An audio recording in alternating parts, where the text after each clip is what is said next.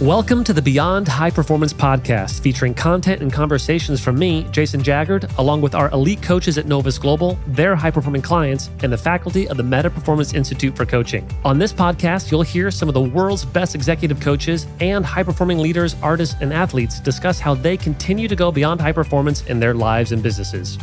Welcome to this episode of On Coaching. One of the most disruptive, destructive, diminishing things we can experience as humans is fear. I'm Joseph King Barkley, and today I'm joined by fellow Novus executive coaches Lee Tracy Stockberger, Janet Breitenbach, and John Roberts to discuss the monster under the bed, the big boogeyman itself, fear. We're going to explore some of our earliest relationships with the concept, how it's held us back in the past, and how we have learned to harness our fear into energy that can be used to not only connect with our vision, but create our future. As coaches, we're committed to helping our clients get out of their own way. So if, not when, that fear arises for you, this is a fantastic resource on how to use it to your advantage. We hope you enjoy the show. The wait is finally over. Our new book, Beyond High Performance, What Great Coaches Know About How the Best Get Better, is available for purchase wherever books are sold. This USA Today bestseller is more than 250 pages of expertise, anecdotes, and insights from Novus Global coaches, as well as faculty from the Meta Performance Institute for Coaching. We are so excited to put our proprietary framework that has helped thousands of leaders achieve more into your hands. And we can't wait to see how you'll use the book to enhance your life and leadership. To learn more and obtain this essential resource for yourself, visit novus.global/book. Well, we're excited to be with you for the latest episode of On Coaching. My name is Joseph King Barkley. I get to serve as an executive coach in Novus Global, and I also get to be the president of the Meta Performance Institute. I'm joined today by some exceptional friends of mine, and I would love for you to introduce yourselves. Hi, my name is Janet Breitenbach. I'm a partner at our firm, and I also serve as faculty coach for the Meta Performance Institute for Coaching. Hello, my name is Lee Tracy Stockberger. I am also an associate coach at Novus Global and adjunct faculty at Trinity Western University, where I work with the leaders in the leadership program. Hey everyone, John Roberts here, senior partner at Novus Global, executive coach, and also faculty at the Meta Performance Institute. Today we get to talk about fear. And fear is this often overwhelming, disturbing force that our minds often infect our lives with. It has a tendency to distort how we see the world, how we see ourselves. Fear left unnoticed, unaddressed, could have an impact on our finances, our future, our relationships. It's even been proven to have an impact on our health. But maybe it's not just a monster under the bed.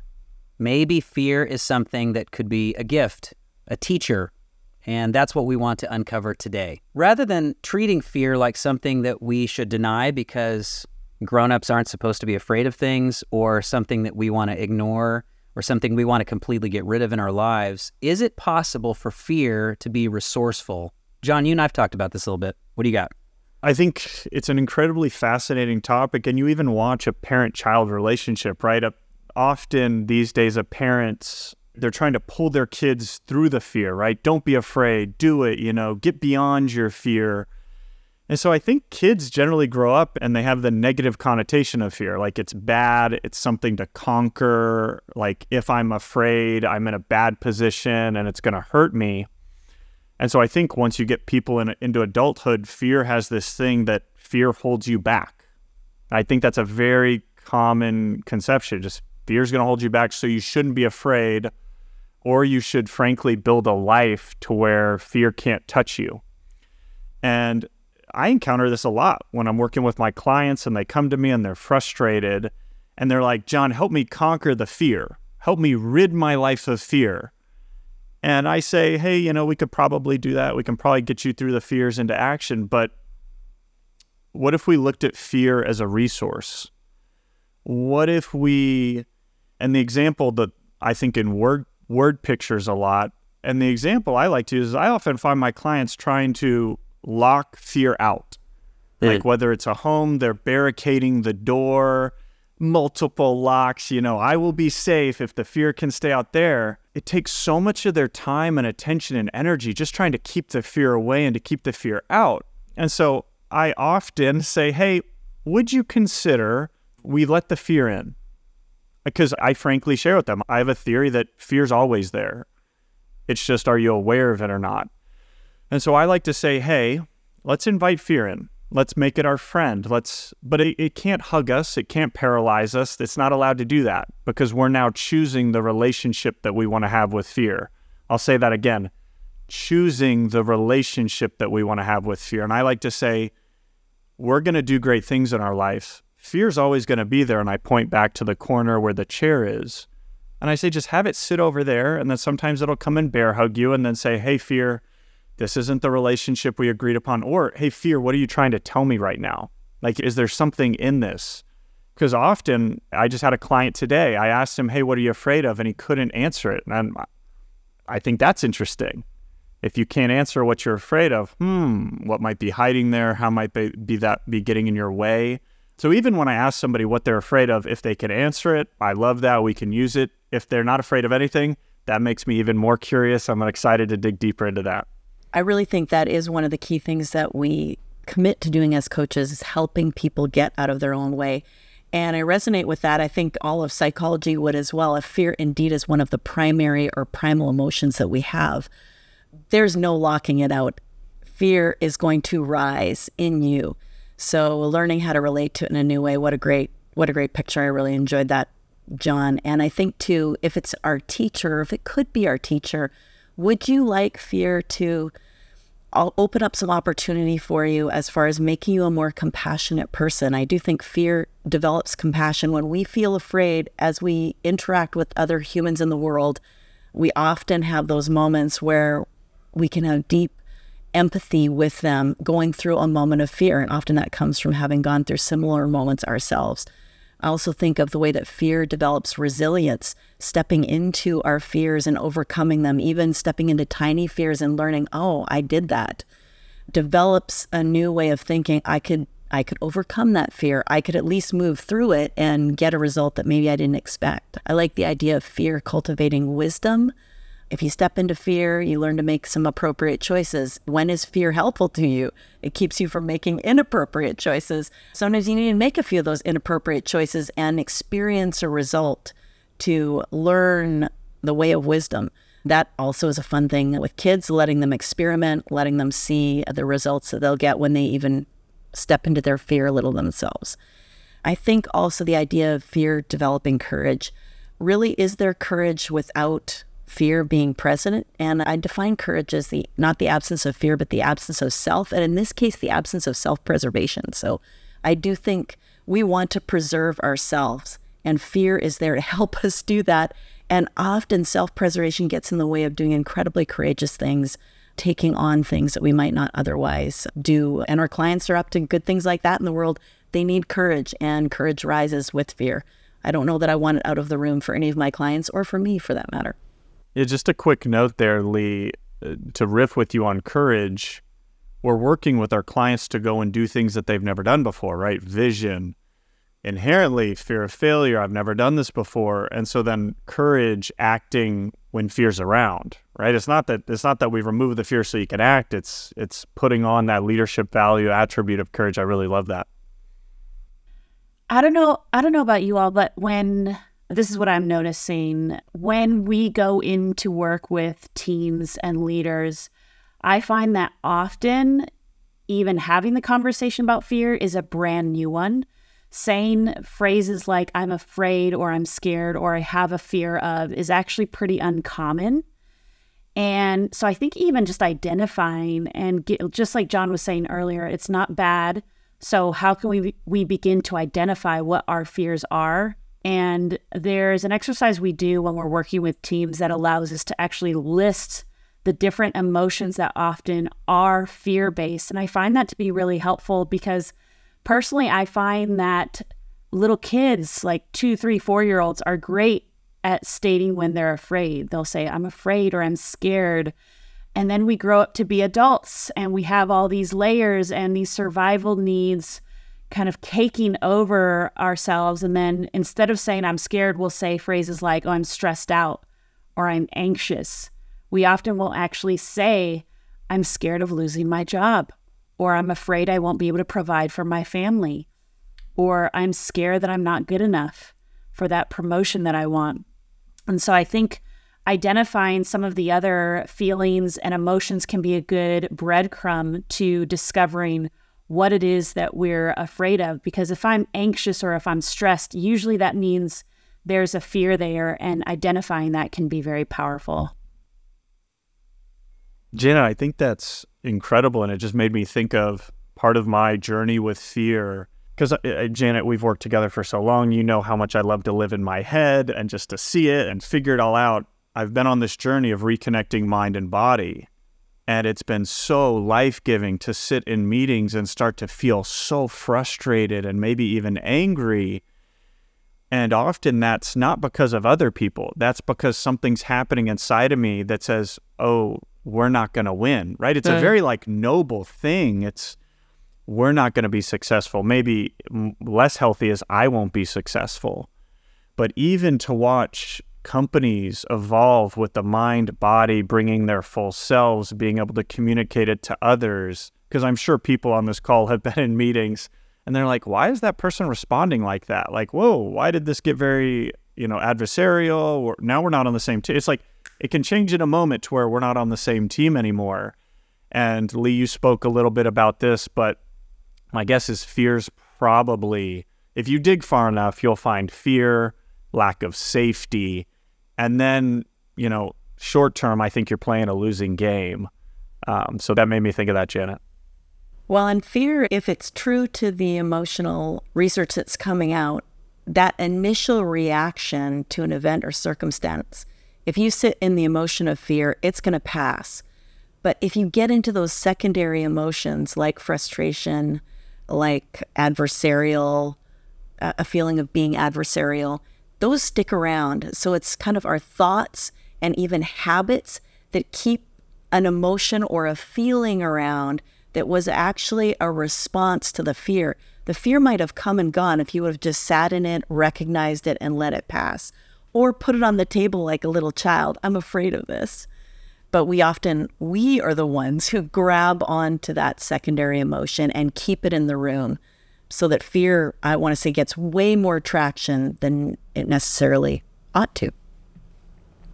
So we have a lot of executive coaches, even life coaches that listen to this podcast, but we also have leaders in different divisions, fields, organizations, nonprofit, for-profit. And I'm curious how you have noticed as a coach, and maybe even as a leader, how your own relationship to your fears impacts your ability to coach or lead others. John and Janet have coached me so much. Like, I'm sure they can list off all the ways that I am getting in my own way. I can jump into it as a long-term card-carrying people pleaser.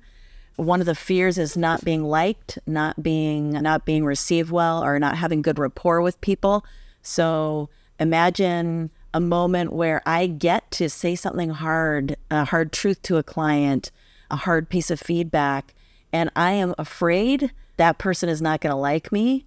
Man, more than anything, they need somebody in the room with them who is unafraid to say what they're seeing, even if they're not sure it's completely right. Often, I'm guessing. We don't always have a crystal ball. Well, I would say I don't have any crystal ball anytime with my clients. We have intuition and we have a lot of practice knowledge about reading humans, listening for things, but we don't know. So fear just grabs me in moments like that often.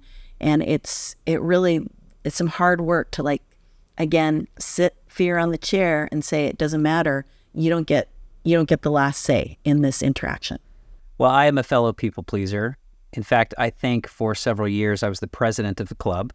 And that's it has right. impacted... You're on my card. I forgot. I'm just kidding. And on a very practical level, I have had, as an entrepreneur formerly, I have had members of my team quit, and their feedback to me was that I did not create clarity for them, clear requests, clear vision. And as I unpacked that with my executive coach at the time, I realized that my desire, my need to have this person like me created this behavior of being vague with my requests and my expectations. And it nurtured this environment where no one knew what it looked like to win. And it wasn't exciting for people who wanted to play a big game and wanted to succeed. And I've lost clients earlier on in my coaching practice because I wasn't disruptive enough. So in efforts to get them to like me, they left me. When I think about coaching and when I think about coming to my coaching sessions, I think fear can absolutely have a major impact. And really, to me, when I'm coming into a coaching session, it's pretty black and white. Am I approaching this from a fear place or a place of love? And when I think about love, I think about flow. I think about courage, curiosity, clarity. I think around highly disruptive because it's fierce advocacy. Like, I think one of my gifts is disruption and clarity in someone's life. And I think it's best served when that person knows that I am so for them. I think if I try things, I've also had clients, and I think I've also been around team members where they watch me trying to use my superpower from a fear standpoint. And it's like everything gets we might even still win, but there's damage. There's relational damage. There's trust damage.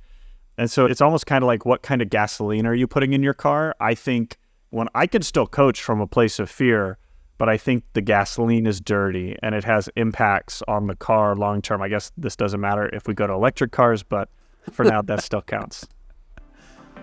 Hi, my name is Mike Park, and I'm a proud graduate of the Meta Performance Institute for Coaching. The faculty of the Meta Performance Institute not only provided the training, tools, and experience to learn how to coach people toward powerful growth and thrilling results, but also advocated for that kind of growth and results in my own life. I had the unique opportunity to have world-class executive coaches invest in my development both professionally and personally. It's a privilege to be part of a tribe of coaches fiercely committed to exploring what we are capable of together. If you're looking to become a coach or to set up your coaching practice to reach the next level, I highly recommend the certification from the Meta Performance Institute for Coaching. To fill out a free assessment of your abilities as a coach and to connect with someone to find out if the Meta Performance Institute is for you, check out www.mp.institute. Well, when it comes to serving our clients really well, many of our clients are serving teams of tens, 20s, hundreds of people. They are managing budgets, sometimes of multiples of millions, even billions of dollars. I'm thinking of some of our clients. And they get to have expanded vision, big dreams, big goals. What are some of the most common fears that you notice coming up with our clients that they allow to get in their way when they're playing such a sizable game?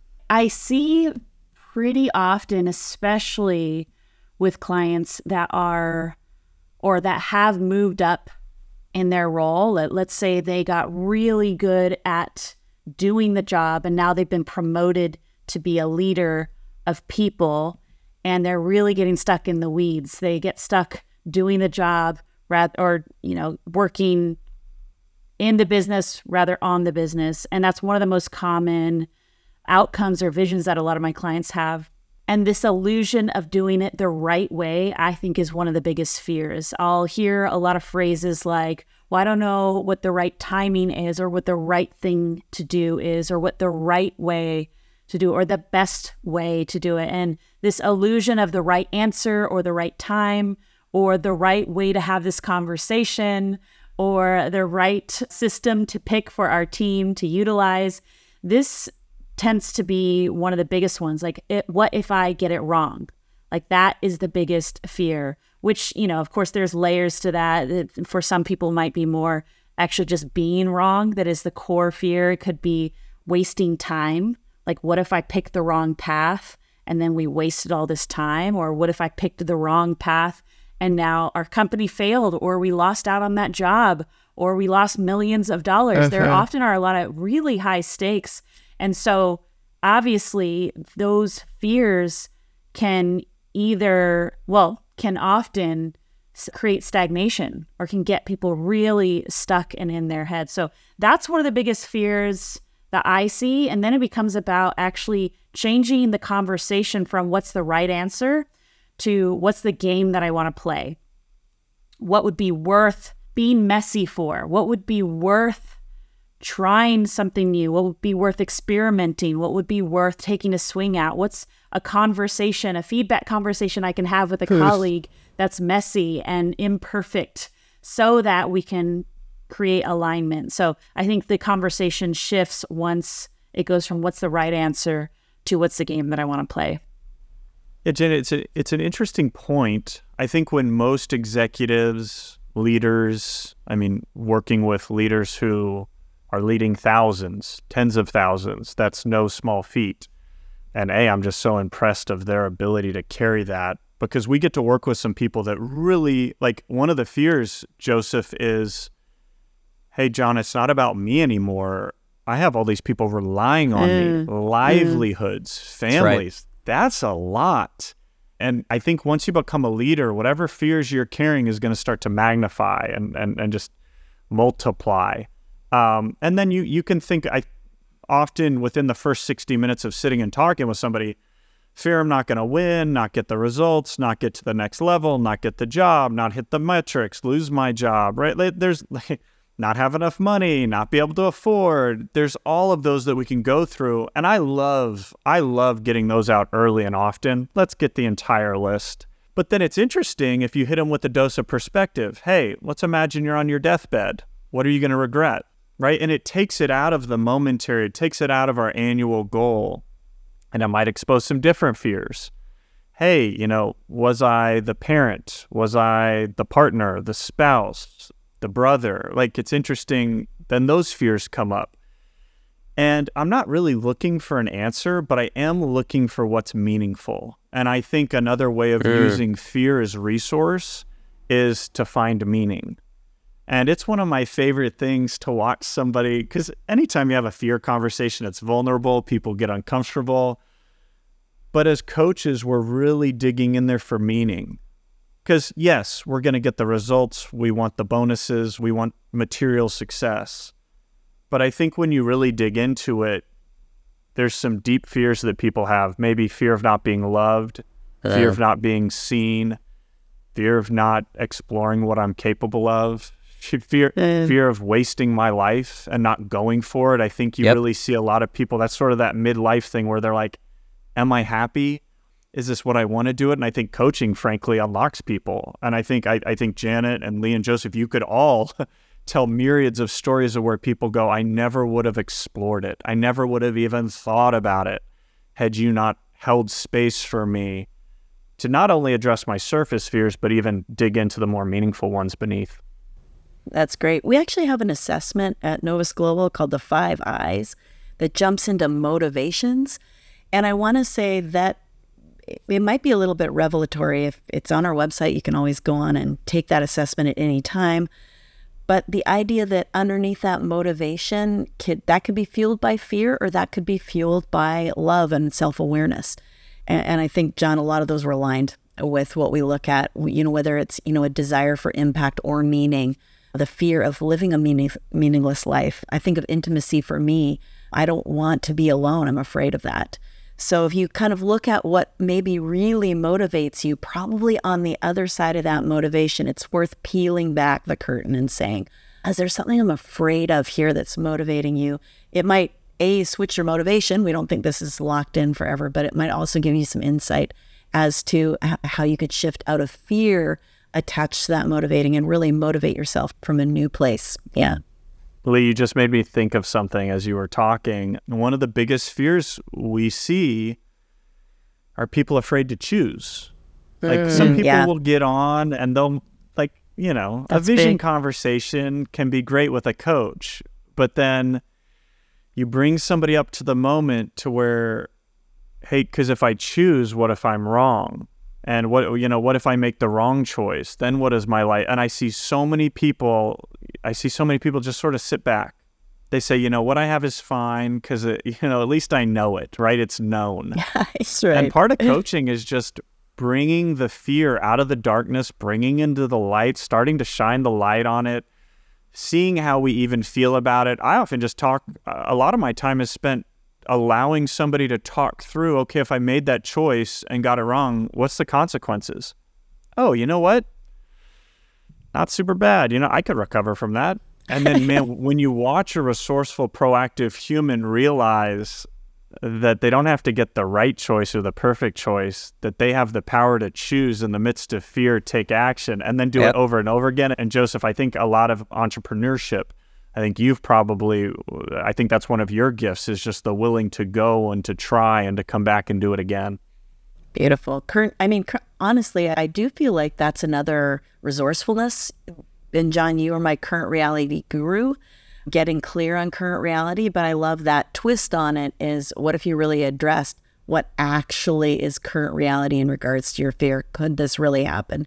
And if it did, staring that down gives a new perspective. You're bringing up the concept of data, current reality data. Yeah. So even if you're at a stage of life where you're very afraid, start writing down what you're afraid of. This is a practical example, one of my favorite ways to deal with fear, because this might be a shock to a lot of you. I wake up overwhelmed, anxious, and fearful of the life I'm choosing to live, right? Like, once I get into the day, it's all visions and excitement, but man, I wake up and it's like fear sitting on my chest. The most helpful thing that I can do is just write it down. I get my journal out, and I don't try to figure it out. I don't try to solve it. I don't try to figure it out. I load the page up with all of the potential fears I could have in my life. And 5 minutes later, it's like a breath of fresh air, because then I can decide if I want to handle it. The data is there. And it's almost comforting to myself, because I'm like, it makes sense why I would be afraid. I'm up to some big things. Look at all these things I could be afraid of. What do I want to choose to handle today? And just to add on a very easy tool, I'm always thinking through, how do we help people listening to really grab onto this? If you are thinking to yourself right now, I really can't let go of this fear and it's crippling me, I love the very simple question, what am I making this mean about me? Because I think what we've said without saying it explicitly is that so much of this has to do with our beliefs about who we are, aka our identity.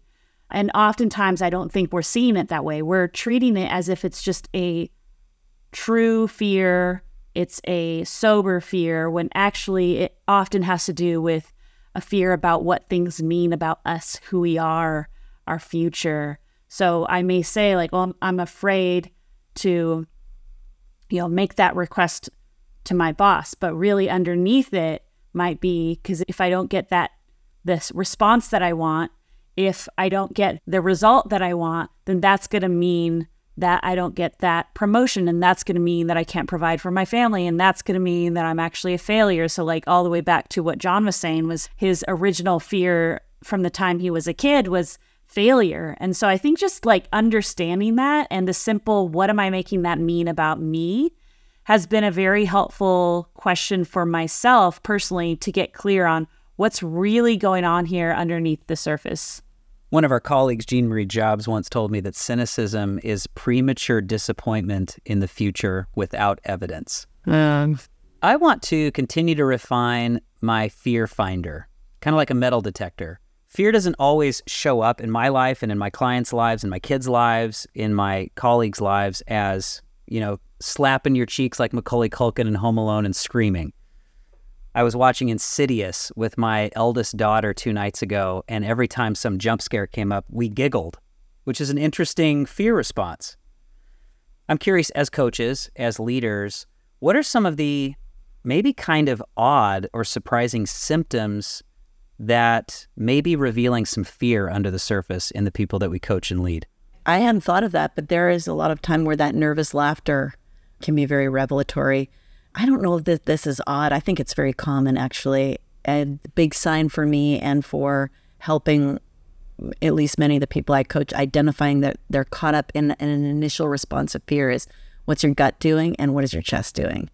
So where does fear live for you? Are you aware of that? For me, it's in my gut. I actually feel physically sick. So if I'm starting to feel nauseous, that's a good sign that something has gripped me and it's got a hold of me. It's good. I think I see a couple of the most common responses to fear are going to be people that lash out against it, right? Like I think of stress, I think of pressure, sort of the attack against it. It will not overcome me. And then I think maybe the other one is more shrinking back, becoming quiet, the energy leaves. Sort of two responses I see, even in a room, when we're in a training room. And often I think about, how is that influenced? How is a person's individual response influenced by where they've come from? That's why I like to get to know stories. I like to ask questions around, how were you raised? Big family, small family, because I think that's probably where we learn a lot of our fear responses. Because, developmentally, how safe are you? How safe did you feel? Janet, I'm sure you could go off in personal relationships and how this affects fear responses. Well, I was just going to say, I think if you're in a long-term romantic relationship, you probably have examples coming up out the wazoo, because there's nothing like a human mirror who lives with you, who sees you at your worst, to present to you all of your fears. And so, I can already think through the myriad of examples of moments where, to me, the one that came up was blame. I think blame is a common initial response to fear that I'm often like, that's interesting. And usually it's like fear of, is this going to happen forever? Or is this the way that it is? Or does this mean this person doesn't love me? Or, whatever it is. And I find when my brain is looking to prove itself right about my fears about the person that I'm living with, specifically about my husband, then often it shows up as blame or like a quick response, like a default response to judge without being curious. So usually, and I think we'll probably hit on this, but when I'm in a fear mode, when I'm in judgment mode, my brain is looking to prove itself right. And I am absolutely not at all curious about the person that I'm talking to, or in this case, in my relationship. So that's one of the biggest indicators for me. Jenna, I think you nailed something with the, and often in a romantic relationship, the mirror concept, right? It's like all of you is exposed. And then I'm thinking of us as coaches at Novus Global, and we're all about growth for our clients, but we're all about growth for our coaches and ourselves. And what I see in the coaching world is one of the main reasons a coach might want to not be a part of a firm is because the firm's going to reveal a lot of the fears and the gaps, right? So a great way to avoid feeling fear, feeling discomfort is I'm going to go on my own because, right, I have ways of not even thinking about that, much in the same way when we avoid being in a relationship. And so I would say at Novus Global, I have so many opportunities for my fears to come up, and one of my favorite reasons being a part of the firm is it makes me a better person, right? It shows me the fears and lovingly invites me to look at them so that year after year I can continue to grow in ways that I didn't even think were possible. What if one call could change what you once thought was impossible into a reality? Novus Global is offering you an exploration call with one of their world-class coaches to explore what you as a leader and your team are capable of. Novus Global is an elite executive coaching firm that works with multi-billion-dollar companies, professional athletes, nonprofit leaders, and faith and government, all to create teams, companies, and communities that go beyond high performance. Book your call right now. Just go to novus.global/now. John, I love that. One of the ways fear shows up is the desire to remain individualized and invisible and solo. I think that another odd place where fear sometimes shows up is actually in unity. There's this principle that I've leaned into before, which is nothing unites people faster than a common fear, but nothing unites them more deeply than a common vision. So if we can all be afraid of the same thing together, misery's going to love company. We're going to create a system that perpetuates perpetuates our fear and holds us back together. And then we can be right about that together. We can be safe together, or the delusion of safety together. So unity sometimes is a really interesting byproduct of nurturing fear, not addressing the fears that we have. I was thinking more about not so much the way that a community armors up, maybe more individually, but I think we as communities also armor up. So it's from Brene Brown's Dare to Lead, where she talks about the armory. Like when we're tempted to shame out, fear is usually driving us, but it could be shame, blame, frustration, whether it's that push energy John talked about or more that protective, retreating energy, Either one of those might arise when fear is driving us. But what is it like? What's the armor we put on to keep from feeling afraid? Just think of, hey, this shield is going to protect me. I'm going to grab my spear, maybe put the helmet on. Which piece of armor is going to give you protection from fear? Because fear is telling you, be scared, be afraid. Something is about to cause you pain. Something is about to cause you trauma or something that you don't want. So in that moment, I do really like how Brene Brown articulates, like, these are some of the ways that we armor up. And then our work with clients is really to help them shed that armor and realize, oh, wow, I have the ability to take an arrow to the heart and stay standing, because I've shifted out of kind of a fear-based operations modality into, we'd say, love-based. And I've been playing a lot with joy-based. I was shocked to find that love isn't a primary emotion. I thought, how can that be? This is what drives me. But I think that love actually comes out of a moment of happiness and delight in a way that and even surprise, which is a primary emotion, and that love kind of flows from that. And if I could have any emotion that's stuck around rather than what fear creates in me, I'd really want that thing that love creates in me. And I do think as communities, we pick even the secondary emotion that comes out of fear as a community. Like, we're a community where everyone's overwhelmed, or we're a community where everyone blames, or where everyone is unkind to themselves and beats themselves up to prove, like, I'm doing a good job, the failure's not on me. So whatever those kind of behaviors are, maybe if we could begin to, again, pull back the curtains. So I love that concept that Brene Brown uses. All right, coaches, let's give our listeners some hope. How might you address fears as a coach? You have a client that's doing something expansive. For us leaders out there, for the parents that are listening out there, you've got kids and they've got big dreams and big hopes, but they have fear. How might we help hold space for, address the fear so that we push through it, we leverage it for maximum resource, and we don't let it drive our decision-making moving forward? Yeah, I love that. And I'm going to answer that by speaking to a specific fear that I see pretty prevalent. And it's really, it's all over the workplace, but it could be a personal relationship as well. And it's having difficult conversations. That's where I see the most fear show up, whether it's giving feedback, making that bold request, making that request that you might create rejection. And the thing I want to say about that is that I love to think of building that ability as a muscle, just like you would if you go to the gym and you want to get stronger. The first time that I go to the gym, it's going to be difficult, and if you have been in a state where you've mostly avoided having some of those conversations, it's going to be difficult. And so, the first place I start with is taking that risk and sharing and being messy and allowing yourself to go again, to go again, to go again. So one, I think first notice where that fear might be showing up as far as having that conversation.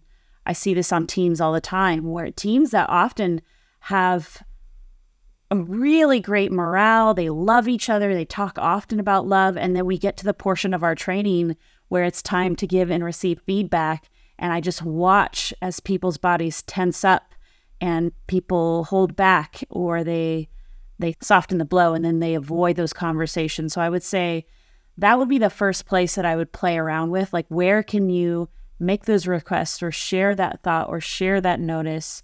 And there are good, best practices around doing those things, but the best place to start is just to take that swing and have that conversation.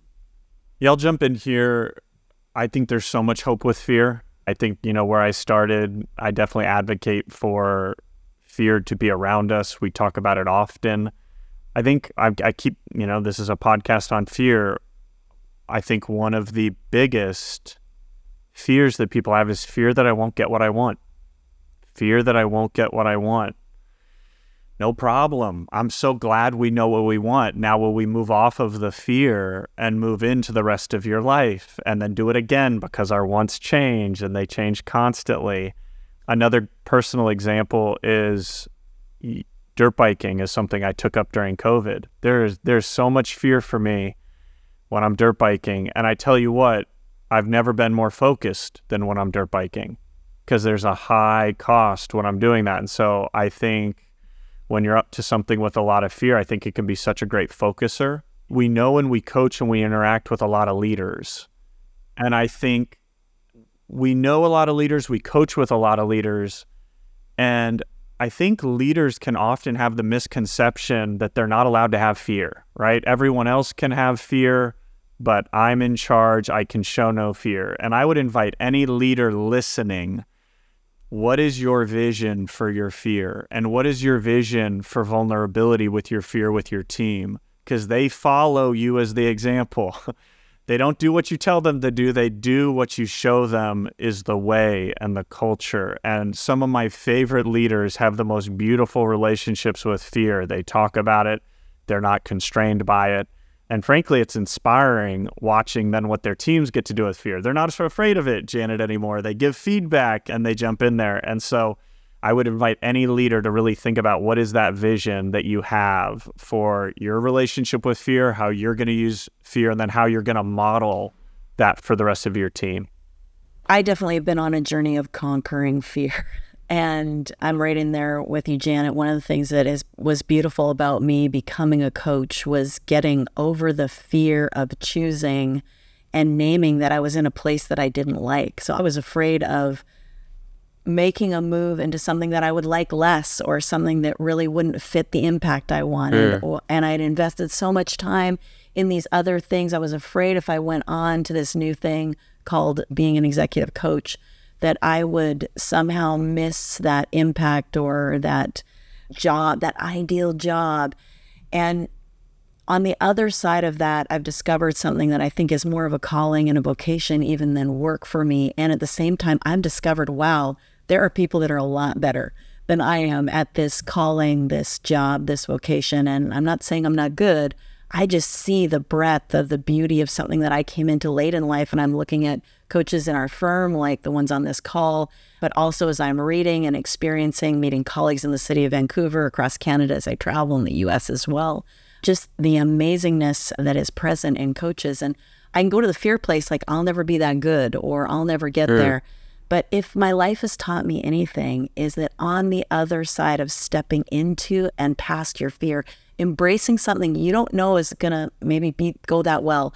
Whether for me it's rock climbing, am I going to make it to the top of the climb? And trust me, I've been lowered off a lot of climbs. Am I going to make it on that backcountry hike after rehabbing my knee? Am I going to make it through that conversation, letting somebody know how I felt?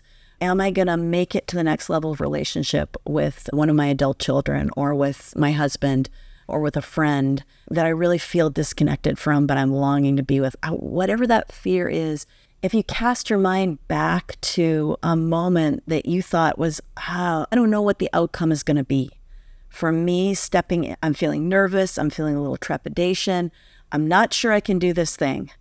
And you step into it, and you might even fumble the ball a few times, or you're experimenting and it doesn't go so well, but all of a sudden you get to the end and you're like, wow, that was amazing. There's a lot of beautiful moments that began in fear for me, but they ended in delight, or they ended in deep satisfaction, or they ended in impact, or they ended in a new kind of intimacy. So I feel like the fruit of fear, and we don't think about this, it really tastes good sometimes.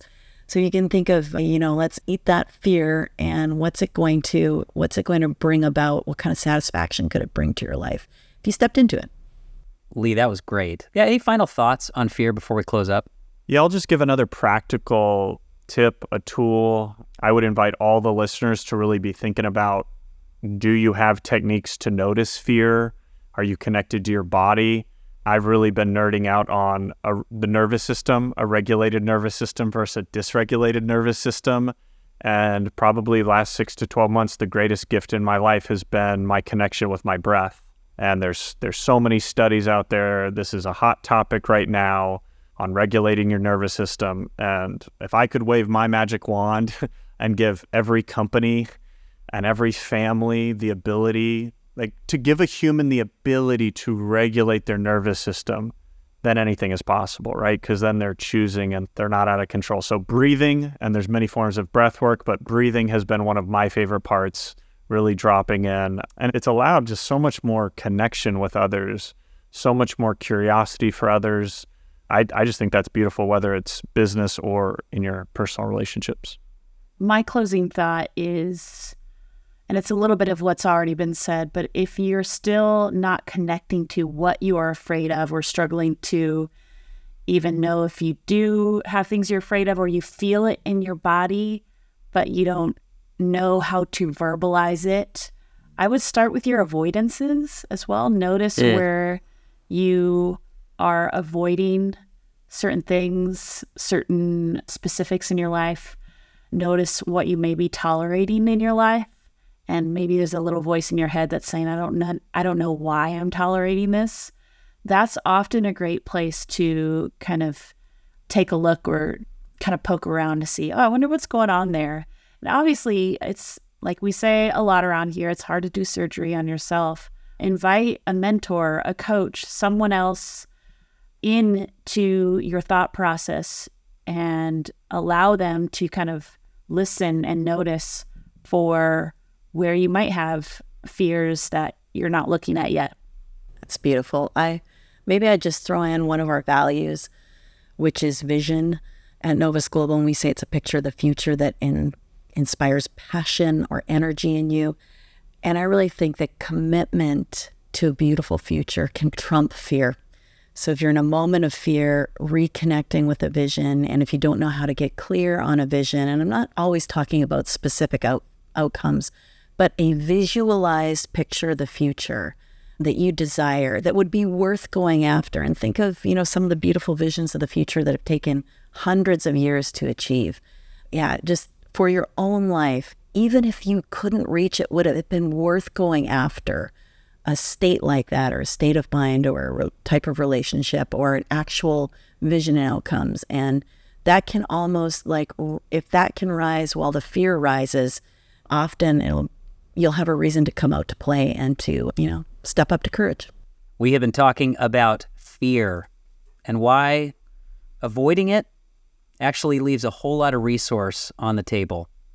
So there's so much more beyond our fear, through our fear, but we have to understand, we would suggest that it's great to understand how to leverage it, what fear might be telling you, what it could awaken in you if you really know what to do as you navigate the scary times in life and the choppy waters that beset all of us.